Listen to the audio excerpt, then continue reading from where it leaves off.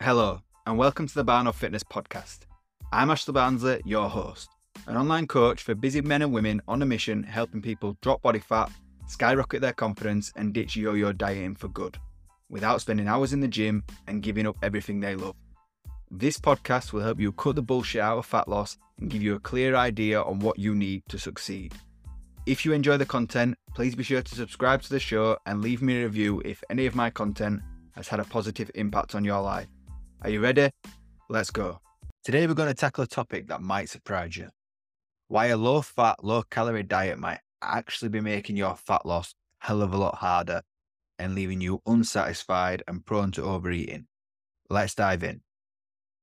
The low-calorie trap, feeling unsatisfied. It's a common thought that slashing calories is the key to successful weight loss. However, when you choose low-calorie options, you often end up feeling unsatisfied and hungry shortly after, and you end up eating the chocolate bar you tried to avoid in the first place anyway. Yes, you will most likely need to make some sacrifices when it comes to your food choices, but that doesn't mean that everything you eat should be the low-fat, low-calorie option. It's all about making better choices where possible, but fueling your body and satisfying your cravings at the same time.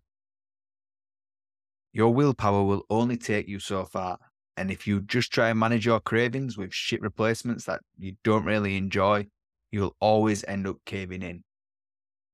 Cravings and overeating. Low-calorie foods often lack the same taste, texture, and richness that you've already associated with the satisfying meals that you've been craving in the first place. Eating these options can still trigger cravings for the more indulgent, calorie-dense foods that you actually wanted in the first place. So when your low-calorie meal leaves you wanting more, you're more likely to overeat later anyway. A prime example of this is Skinny Whips. Now, you've probably seen these, and I used to eat these myself, but it very rarely stopped at just one because they just don't scratch the same itch that my body was craving. These days, if I fancy a chocolate bar, we usually keep some smaller versions of a variety of different chocolate bars in our snack cupboard that are around the same calories as a Skinny Whip anyway, and they actually taste like chocolate, so they scratch the itch for when you could fancy a chocolate bar. People often jump to snacks like this, but you really don't have to.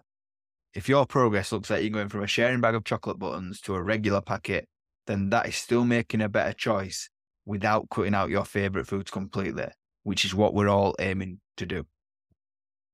The role of healthy fats. This is where healthy fats come into play.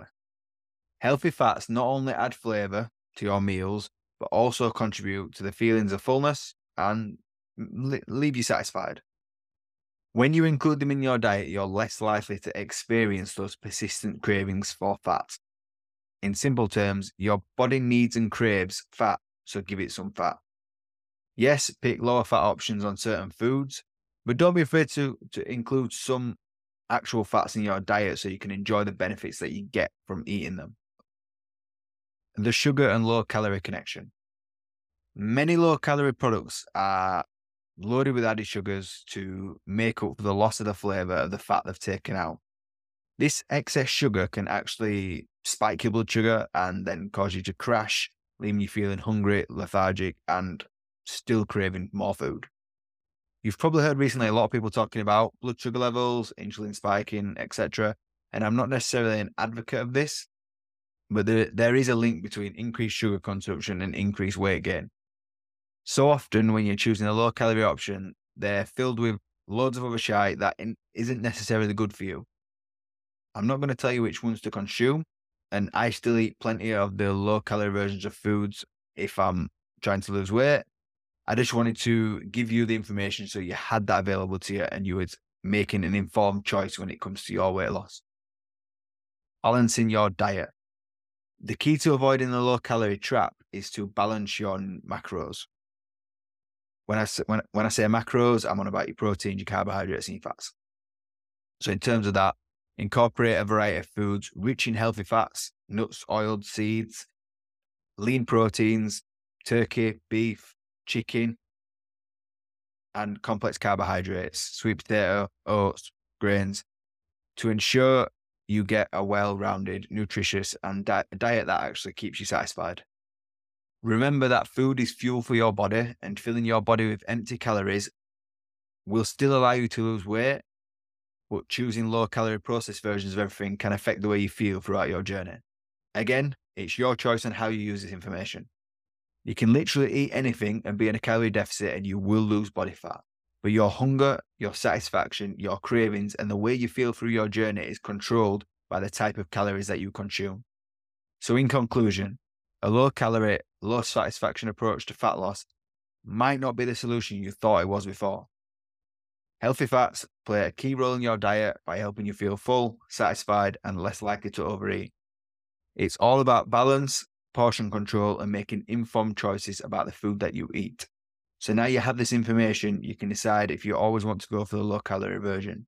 If you're looking through a broad scope, just at calories alone, and you want to lose weight, yes, you can always choose the low calorie option. But if you're feeling like shit, hungry all the time, and still craving, then you need to start looking at the quality of the calories that you're eating and including some proper foods rather than processed low calorie versions. Hope this helps. Thank you for tuning into this episode of the Barn Off Fitness podcast. I hope this information helps you make informed choices on your low calorie diets and their potential impact on your satisfaction, happiness, and cravings throughout your journey. If you have any questions or feedback, feel free to reach out. Please remember to like and subscribe the show and tune in tomorrow for the next episode of the Barn Off Fitness podcast.